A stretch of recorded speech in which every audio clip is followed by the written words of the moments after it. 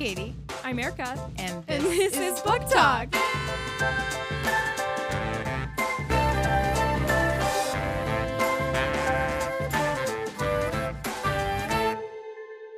Hi, Katie. Hi, Erica. Welcome to Book Talk. Book Talk is a weekly podcast. We read a book over 4 episodes. So our readers read about 75 pages on their own, and then we chat about it on our weekly podcast. And when we find a book we really like, we'll do a special episode. So follow along for more books like this. Yeah, that's what we do. That's what we You're do. right. Mm-hmm. And this week we finished our 10th podcast book, Oh my Transcendent God. Kingdom by Yeah Jesse. This is actually the 10th? It is season 10. That's crazy. Wow.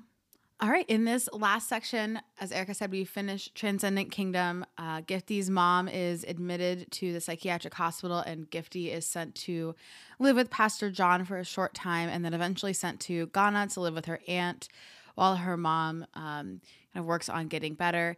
And Gifty meets the Chin Chin Man here, which was a little bit disappointing. He really talks at her. And then we go back to present day. Mom is feeling a little bit better and comes to the lab, and Gifty gets to see her kind of being her own person. We flash back to high school and see her brother's parties in high school, and Gifty wishing she had told somebody now that she knows what the future holds. And then move forward through her relationship with Anne, the end of her and Raymond's relationship, and eventually the beginning of her sweet little romance with Han. We see Gifty in this section really start to figure out who she is and what she wants. Yay. And we get a pretty satisfying ending. We did. I loved it.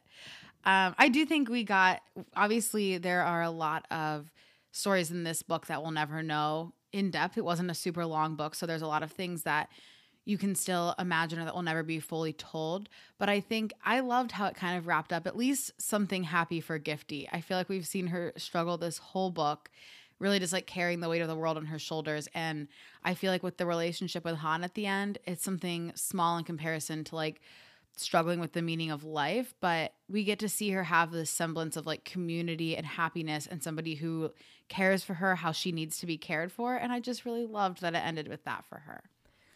Same. I really loved like the journey that Gifty went on throughout this book. She clearly grew so much and processed a lot of what she has experienced.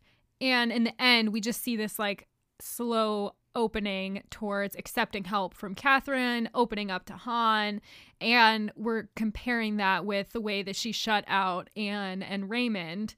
And so you can just see how much she has changed and grown as a person.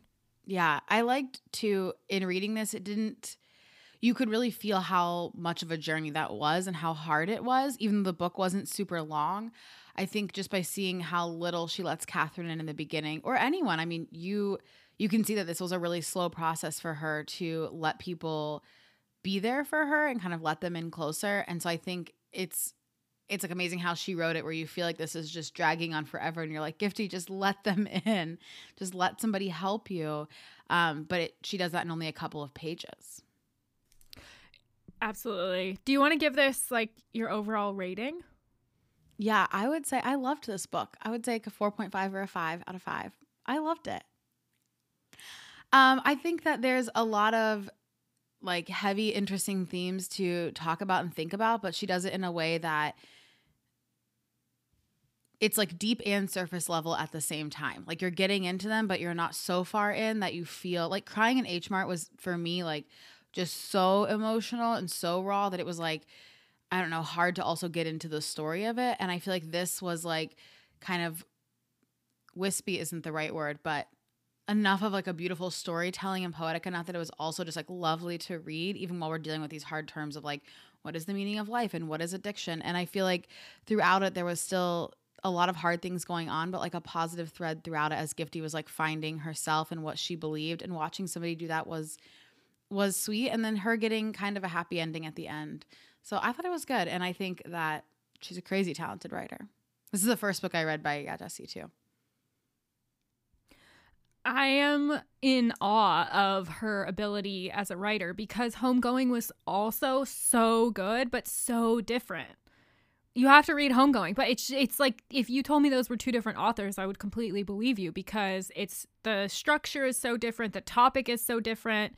They're such different books, but they're both so good. It's incredible her ability as a writer, just her absolute skills are amazing. I will give this book a 4.5 out of 5. I feel a little bit like probably how doctors feel when they watch like Grey's Anatomy, where you're like, okay. Like there's just little things in the book about like research that just would like pull me out of it. Like her advisor being like, you could start your postdoc now. And I'm like, no, that's not really how it works. Like a postdoc is a separate job you have to interview for. And you usually don't do a postdoc at the same university.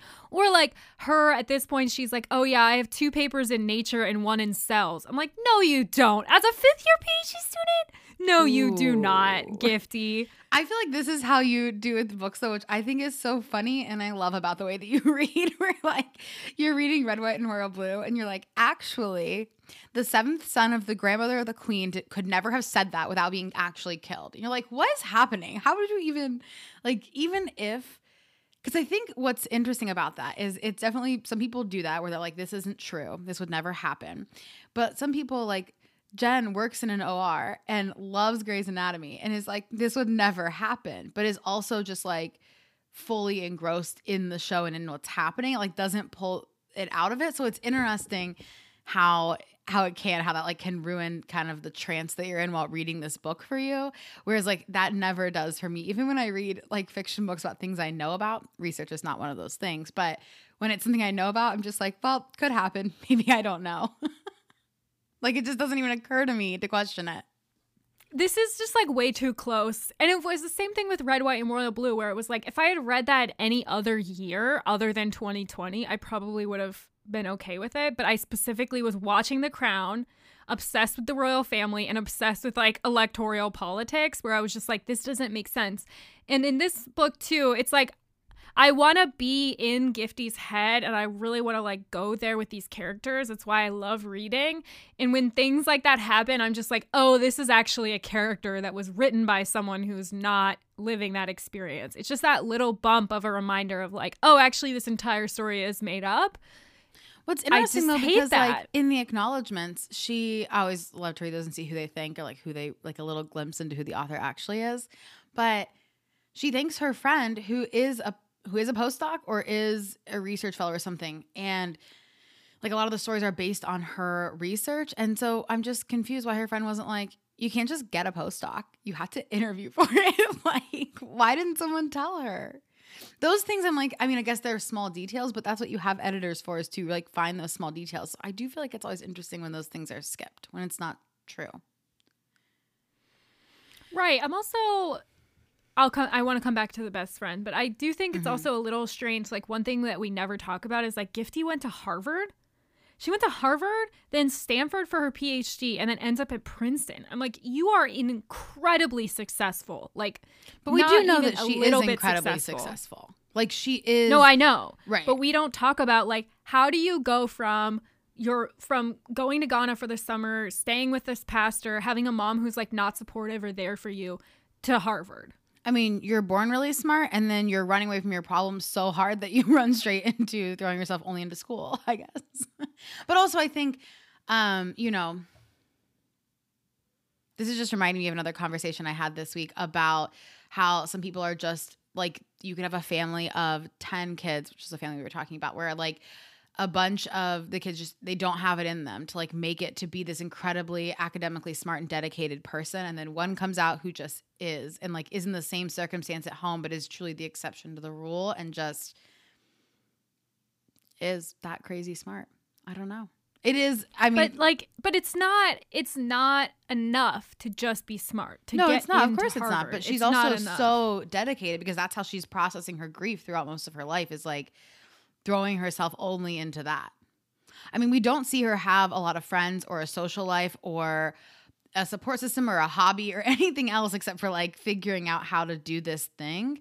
And so, I mean, I think that that's kind of the point of it too, is like she is hiding behind her work and behind her academic pursuits instead of really being a fully well-rounded person. And you get to be that successful, I think, by obviously having talent, but also by kind of having that one track mind where you're not a full person. You could obviously be incredibly smart and be a full person, but like, I don't know.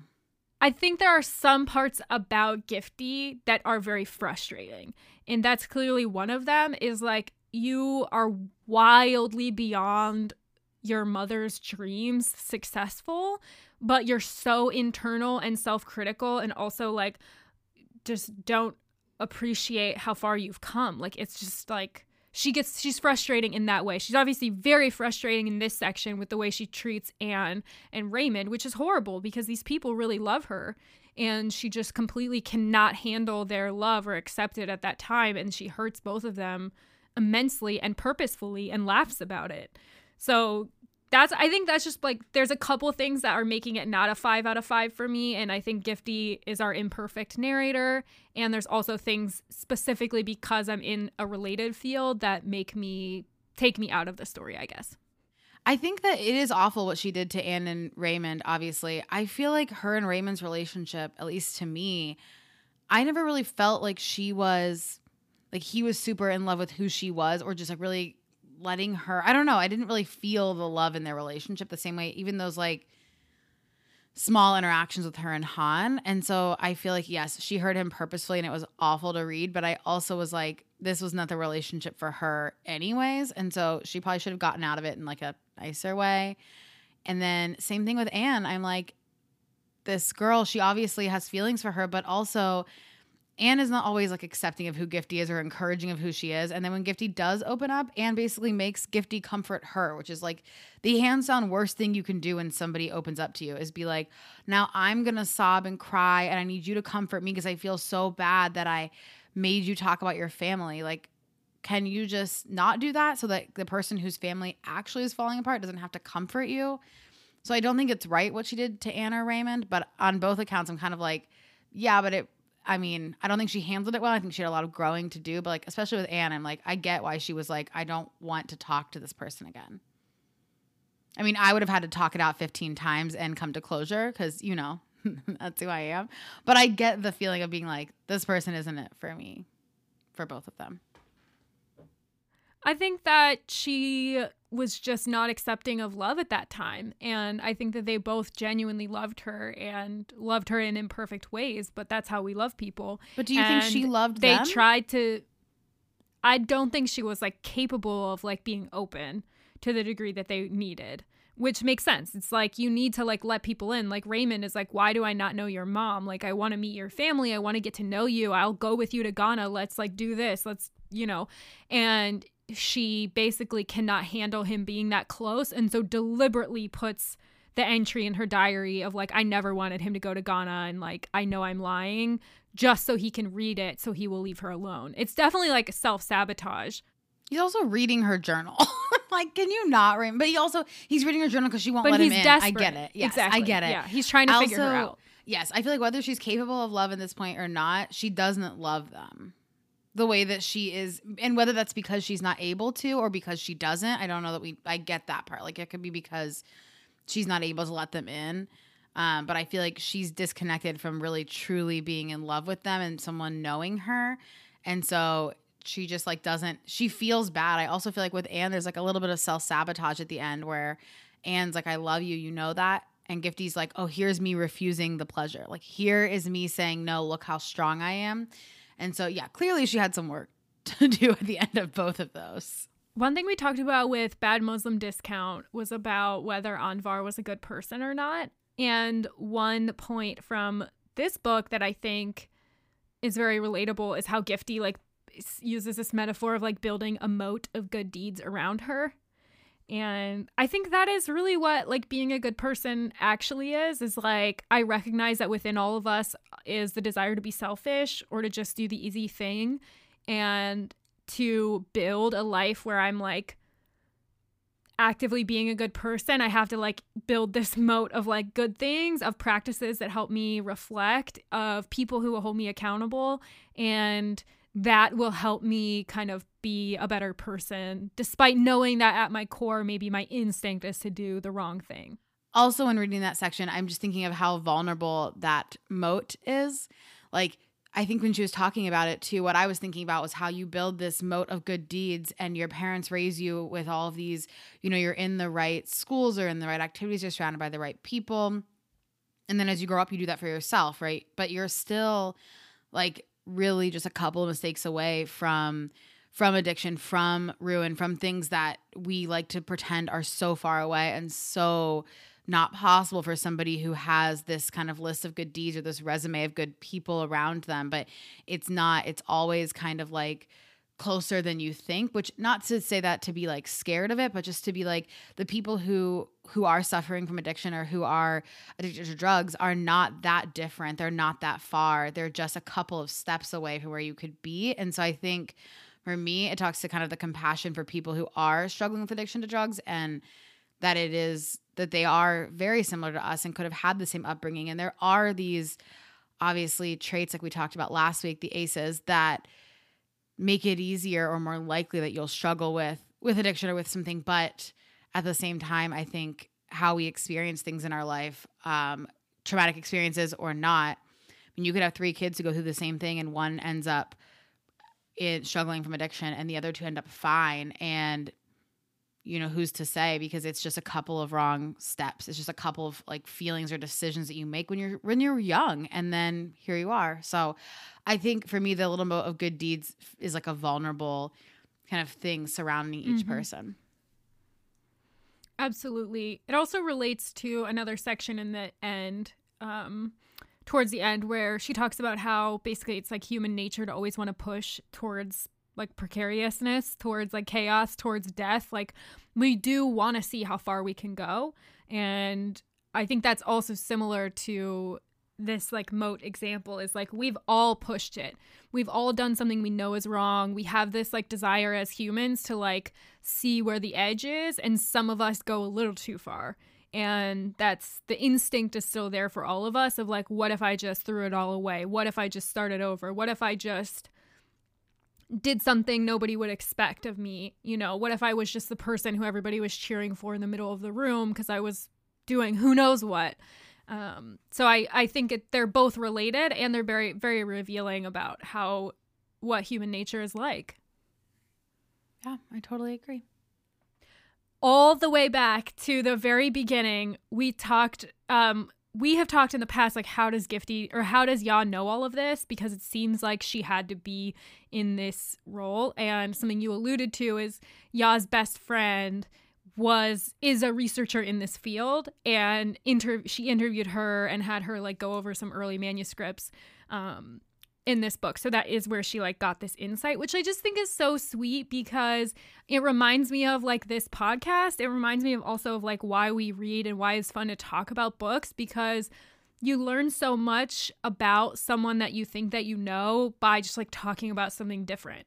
By like talking about a book, you're like, wow, okay, you like, that's where you come from with this. That's what you see in that relationship. It's just so interesting. I think it probably made their friendship. It's clear that she loves her friend so much because she gave her this character and brought her to life, and also spent the time like getting to know her friend in this way. Like, tell me about your research. What would it be like? What would the lab look like? What would the mice look like? How would they react? And that was just like very sweet to learn that at the end. I did also love that's where it all came from. Very sweet. If I ever write a book about your research someday, I'm sure you'll edit it a little bit more fine-tooth going through where I have your character go to school and about when they get in their postdoc. So look out for that book in the next 10 years. Right. I swear to God, if a fifth-year PhD student who has 2 Nature papers and a Cell paper also needs a postdoc, like, please kill me. Okay, anyway, so. Okay. After the break, we'll be joined by our guest to talk more about the themes of this book, and we can't wait.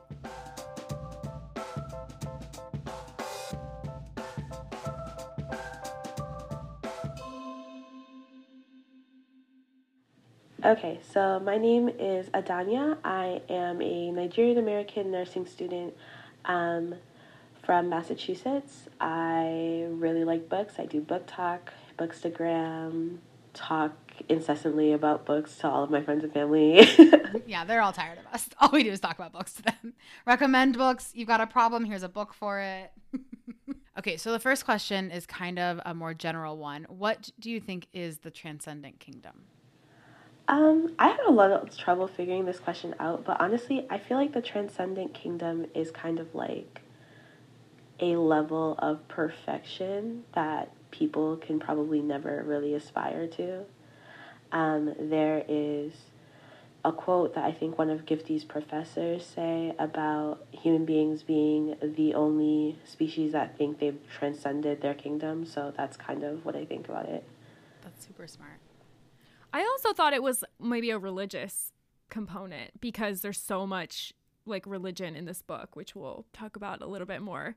And she's praying on the cover, on like one of the versions of the cover. So I thought maybe that's the Transcendent Kingdom. But yeah, that quote from the professor seemed like it was kind of revealing. Yeah, no, exactly. I could see it being the religion, or also kind of trying to find whatever answers she won't have access to. Like she can't, it's kind of like the beyond reasoning. She wants to find the answers to it all, either in science or in religion, and she still can't find the answers to life or the meaning of it all. And I feel like that's kind of also maybe a part of it. Speaking of that, a key part of this book is about religion, which is one of those topics that you're definitely not supposed to talk about with strangers, but we're going to talk about it. What role does religion play in this storytelling and in Gifty's life, and how do each of these characters relate to religion differently? So I really think that religion played a huge role in Gifty's life and in the book as a whole, no matter how much she kind of wanted to distance herself from that part of her past. And I think that it was very interesting for the author to use that, being that a lot of people from African communities deal a lot with the religion, and a lot of first-gen people try to figure out their place in relation to religion. I think that it really added to the storytelling, like it gave it a lot more depth, and it made you feel a lot more for each of the main characters, especially if you look at the way that Gifty and her mom perceived religion and dealt with it, especially if you look at who their characters are as a whole. Mm-hmm. Yeah, I agree. I think it did give it the depth to it. And it also, I think you get to see them all kind of growing through their relationship with religion at different points in their life or after different experiences, which I think is interesting and realistic too. To me, Gifty's mom, her relationship with religion and also her like strength, she is just like such an endearing and lovable character who's clearly dealing with so much, and her like fervent religion with like, usually people who are extremely religious are like, just, I get kind of like about, just from my own past. But I think like her mom's clinging to religion makes so much sense, and you want it to work for her. Like you want her church to be there for her. You root for her like the way that Pastor John is there for her when he is.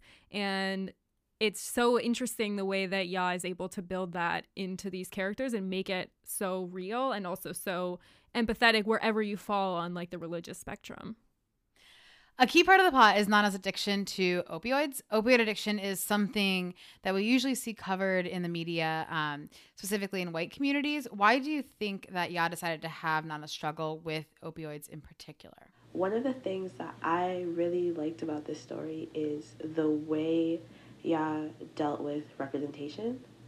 I think that one of the things that was most interesting about this book is she gave these characters a very realistic lens, even though it's not something that you always see. It's something that it happens. It's something that's real, and it's something that could be talked about. I think it was just really interesting to see Nana in particular struggle with this, considering how hard all of them were working to really be successful. And how hard like their mother was working, how fervently they were going to church.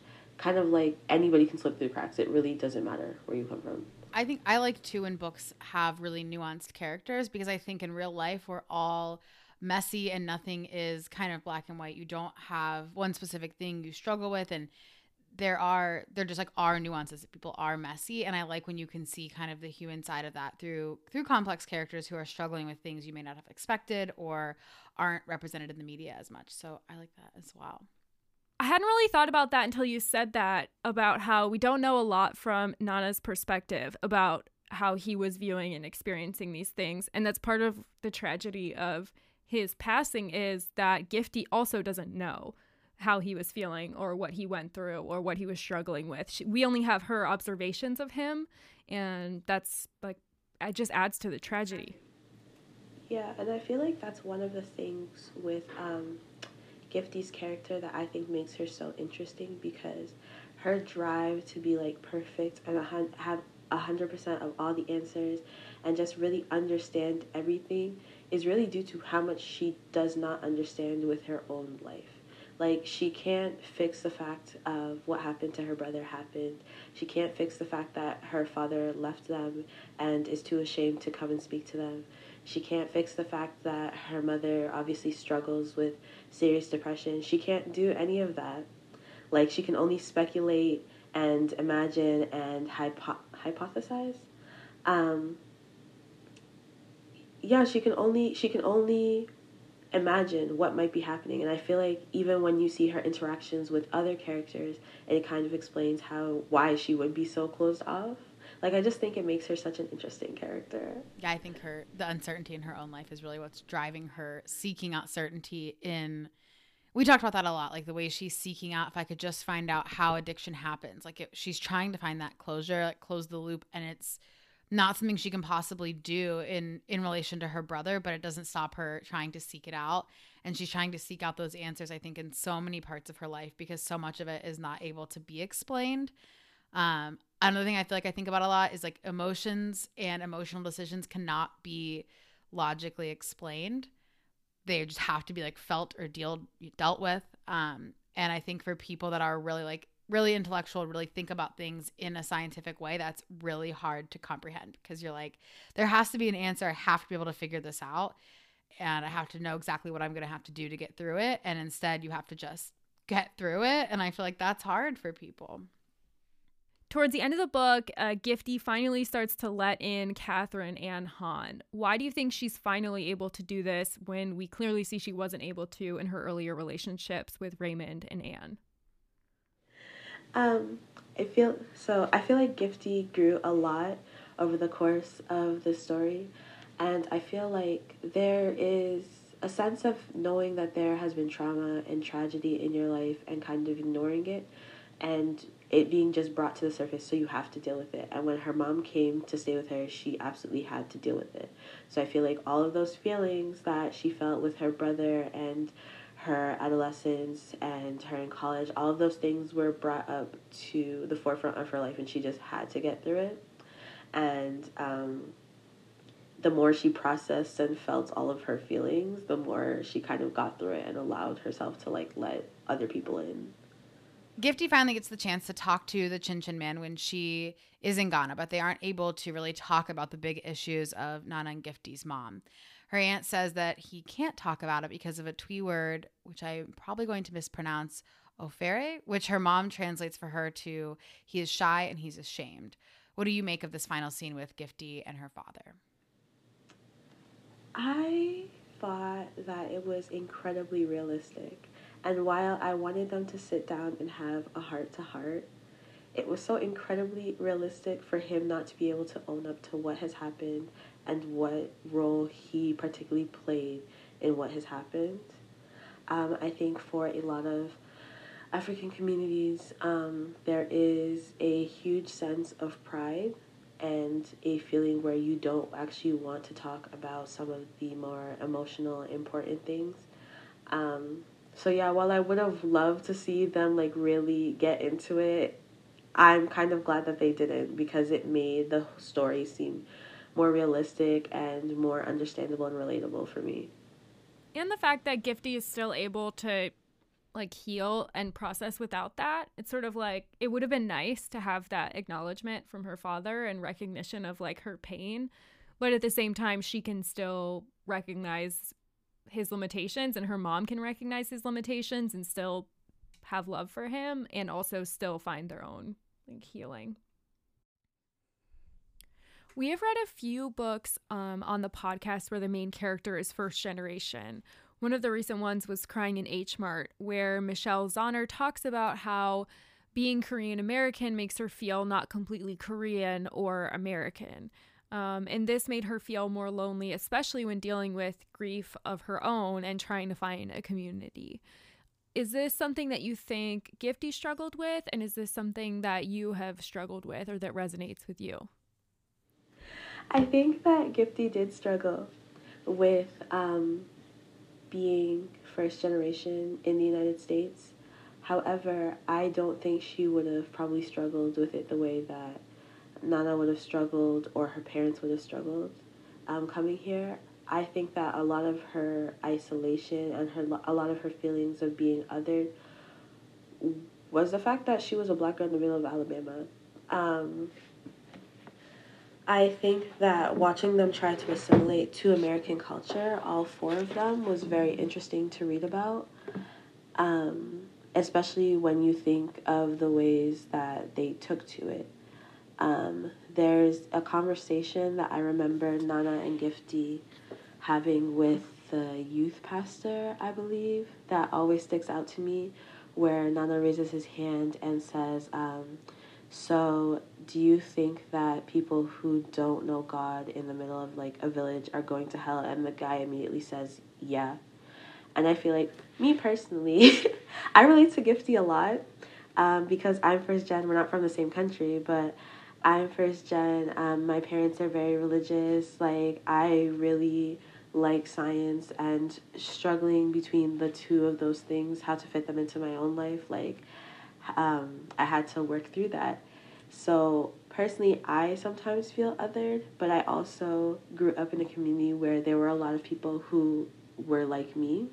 So I have a lot of friends who are Igbo American or Nigerian American, and they're all first gen. Like, my parents and their parents came here at the same time, so I don't feel it as strongly. I feel like sometimes any othering I feel is just due to like differences in the way I was socialized. I think that's very sweet, and I think that even that story that you said about yourself really speaks to like the value and the importance of a community and how that can really make or break somebody's experience when they're surrounded by people who are supportive of them or who are like them and they're not being other just in the day-to-day life. I feel like that can really be impactful. So that's sweet. I think it's a pretty understated part of the book because Gifty goes from her like high school in Alabama where they're going to a church that we find out about halfway through the book is entirely white other than their family. And then she goes to like Harvard and Stanford, these like predominantly white universities. And, you know, we see her struggling a little bit with like feeling like she has to try and fit in, like the scene where the pastor's wife asks her what her favorite meal is and she says like spaghetti and meatballs. But it is a pretty understated part of the book of how Gifty is kind of experiencing this intersectional identity in these really intense situations for her where she potentially feels like other people don't relate to her. Yeah, it's one of the more subtle things about her character, but when you think about it, like, she really doesn't have a community. And I think that's one of the things that when you look at their family and the things that they went through as a whole, you can kind of, there are moments where you like viscerally see that. Like, there was a point where I think Gifty was listening to some women at the church talk about like what Nana was going through. And when you read the book before, you know how invested their mother is in going to church and making sure she prays and making sure the kids go. And for them to just be like, oh yeah, well, he's black, so he's on drugs. Just kind of like a throwaway, as if they've not spent their entire lives connected to this community. Or like when she goes to college and is talking about how she believes in God. And these are supposed to be her peers. She worked really hard to get to Harvard. And these people are supposed to be like-minded, and they kind of just are like, okay, well, this girl is crazy. Right. They're so dismissive.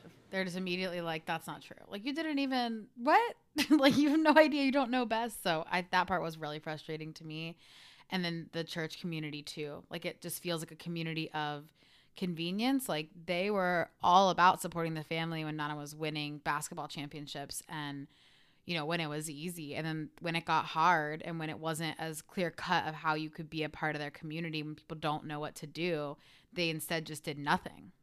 So Gifty mentions this darkness that she feels like she has and a darkness that comes out when she hurts other people. In your mind, what is this darkness? And is this something that you think that we all have? I feel like the darkness that Gifty mentions is just her reacting to her own trauma. I feel like that's something a lot of people can relate to. I really don't think that she's dark per se. She has just gone through so many horrible different things, and she's kind of dealt with it by herself. And when she reacts, she just reacts like a person who's been cornered. It is a trauma response, right? Like I think everybody has different versions of what trauma is to them or what has affected them. You know, there's people have been through the same thing and reacted very differently and had very different experiences, things that could be traumatic or could not be. But I think like life in general can be, you know, traumatic for some people. So I think it is just a different trauma response. And people have different ways that comes out depending on who they are and what they've kind of experienced.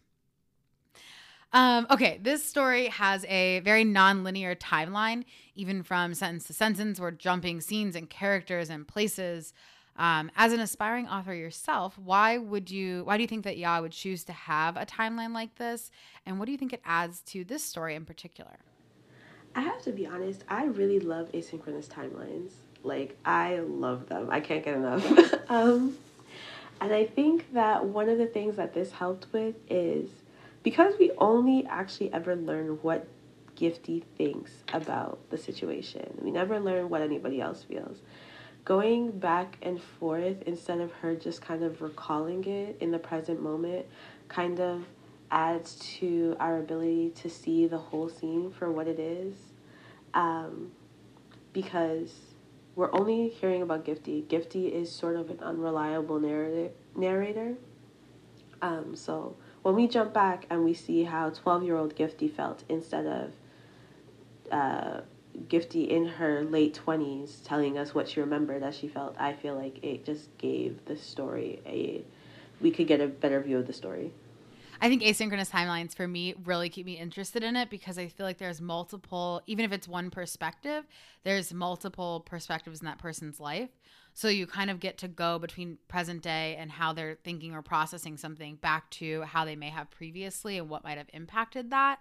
So I feel like for me, it keeps it really interesting and also is like a really creative way to build a character and build what you know of how they think and who they are, rather than just telling you in one timeline or telling you what happened in the past. Jumping kind of back to being in her brain when she's 12 just gives it a whole nother level of understanding to her. So what else we always ask at the end of our episodes, what else you're reading or any books you've read recently that you would recommend. So what else is on your shelf? I'm in a bit of a reading slump right now, but I am starting The Taking of Jake Livingston by Ryan Douglas. I'm not very far into it. I'm only like 10 or so pages in, but I like it so far. What is like your favorite book that you've read this year?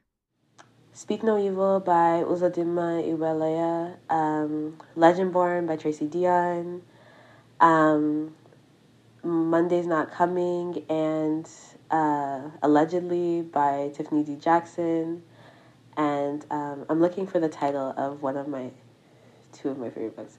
Okay, so Stay With Me by Ayobami Adebayo, which I might have mispronounced, and The Stars and the Blackness Between Them by Janata Petrus, which I also might mispronounce. I just saw that book somewhere the other day.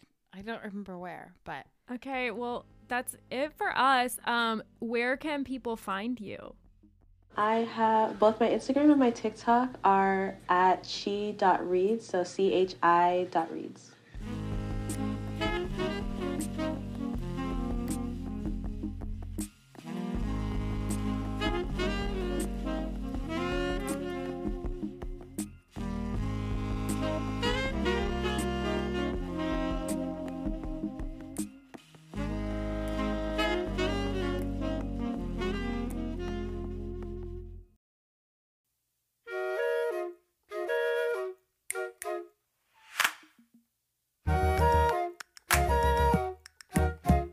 Okay, let's talk. Talk. I am out of my reading slump. Great news for all involved. I read Salt Houses, which I loved. I feel like you're going to love. It's this family story about a Palestinian family who is displaced during the 6-Day War. And then it follows multiple generations of this family. And so you kind of have to, I know you'll love it because there's a family tree at the top, the very first page. It tells you who everybody is, who they're related to. We love it. And so you get to hear it from the grandma's perspective and from the mom as a kid and then as a mom. It's so good. So, and I loved reading just about these different, it's really written from mostly the women's perspectives, and I loved it. It's obviously incredibly sad, and this family is so resilient. It's so good. And then I tried to listen to my first audiobook. How'd it go? I don't know. It was fine. I was also driving, so I feel like I had to alternate. And I was listening to All the Young Men by Ruth Burns Coker. I'll look it up. It'll be in the show AIDS notes. Crisis. Which is about, it's a memoir actually of Ruth, who was a nurse in the AIDS crisis in Arkansas. Actually, I'm not even sure she was a nurse. She was basically a patient care person who ended up caring for these men because the hospitals were like, get them out of here. And she brings her daughter along. It's very sweet. I think I probably have like hours left to listen to. So I might just have to read it, but it's very good. And now I'm starting Song of Achilles. So wow. I actually saw Salt Houses at the library the other day, but I was going to wait and see what you thought about it to see if I should pick it up. Okay, even better. I'm still reading Blood Meridian. It is very difficult to read for like many reasons, but I'm going to do it. It's Joe's favorite. I have to keep going, so I'm going to make it through. I also couldn't sleep the other night, so I started reading Piranesi, which I'm probably also saying that wrong, but that was a recommendation that I gave to someone else without ever having read it because I feel like it's just everywhere. Everybody has been talking about this book. So I told my friend Rebecca to read it, and she was obsessed and said she can't wait to read it again and again. If you tell me something like that about a book, I'm going to read it. Oh my God, I forgot. Yes, same. Also, I forgot I read another book. Look at you. You're really out of your slump. I know. Well, this happens. I like don't read anything, and then I'm like, I gotta read some things I really want to read, and I really like Salt Houses. I googled like what are the best books by Palestinian authors. I was just feeling like I haven't read anything by somebody from that region of the world, so that's how I ended up there. The book is in 2017, and people are like starting to talk about it again. But I read It Ends With Us by Colleen Hoover. Because you remember, I was like, everyone's reading Colleen Hoover. I'm at the pool. Everybody's reading it. It's all over social media. I get it. I get the hype. I was like, I mean, I'm bringing it to you also. I can't it was so wait. good. Oh my gosh, I can't wait. I also was like so frustrated. You'll get it. But like 3/4 through, I was like, oh my God, these characters are not going to make the right decisions. And I feel like it was like, I'm not going to tell you if it ends with that or not, but I feel like you're in it. I was like, I have to find out what these people do. And so I feel like she did a really good job of like looping you in. There's like love scenes. There's good fights. There's like tons of drama. I don't think anybody dies, but it's good. I'll bring it to you. Amazing. I can't wait. Yay. Did I finish anything? I finished Transcendent Kingdom and I loved it. I have it like prominently displayed on my bookshelf so I can keep looking at it because I love the font. I love the colors on the book. I love little Gifty. Gosh, I know your book is so pretty. So pretty. I was like, I should have bought that one, but I was buying a lot of books that day, so I got the paperback. Yeah. Okay. Well, next week, join us for our one-off special episode with Georgia Clark, and then get your copy of The Guide by Peter Heller.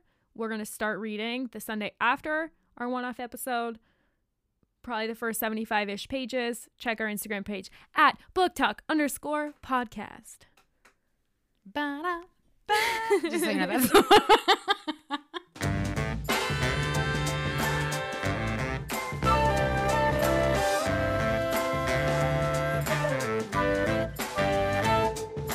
Book Talk is made by me, Erica Bailey, and Katie Cheney, with production support from Dan White. Our theme music is by Dan White. We'll see you next week.